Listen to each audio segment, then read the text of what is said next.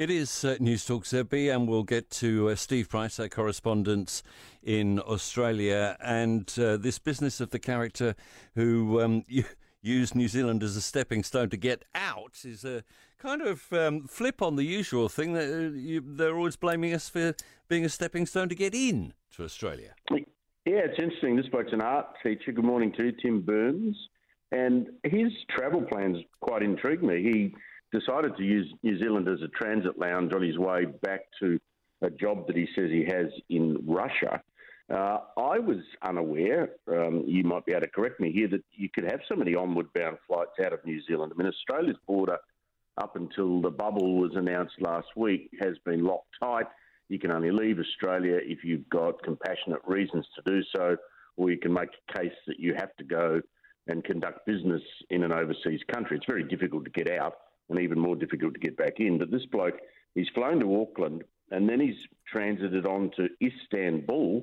I didn't know you could fly from Auckland to Istanbul, but that's what he's done. And then he's flown to Russia, where he's been working and living since 2016. He's eligible for residency. He's not the only one. So the Federal Health Minister, Greg Hunt, was forced on Friday to insert a new clause into the Biosecurity Act. And so from last weekend, if you did what this bloke did, you face a hefty fine and potential jail time. And no one's going to go to jail, and I doubt they'll fine anybody. But what they're saying is, look, New Zealand's not there to be transited through so you can go somewhere else. It's a travel bubble between the two countries, and it should be used as we intended. But I think a lot of people have found that loophole very, very handy.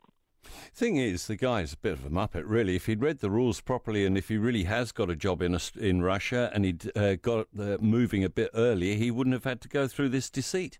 But there we go. The lockdown in WA, do you think it'll come off, or will it last longer?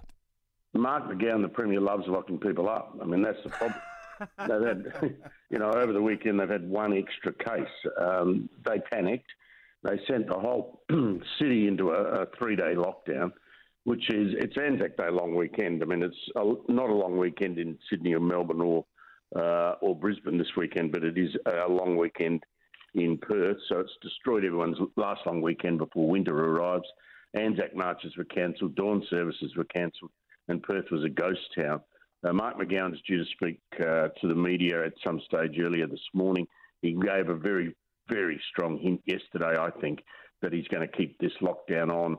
He's still worried that his contact tracing is not as good as it should be, and that they believe that this bloke has visited a number of locations where the COVID could have been spread.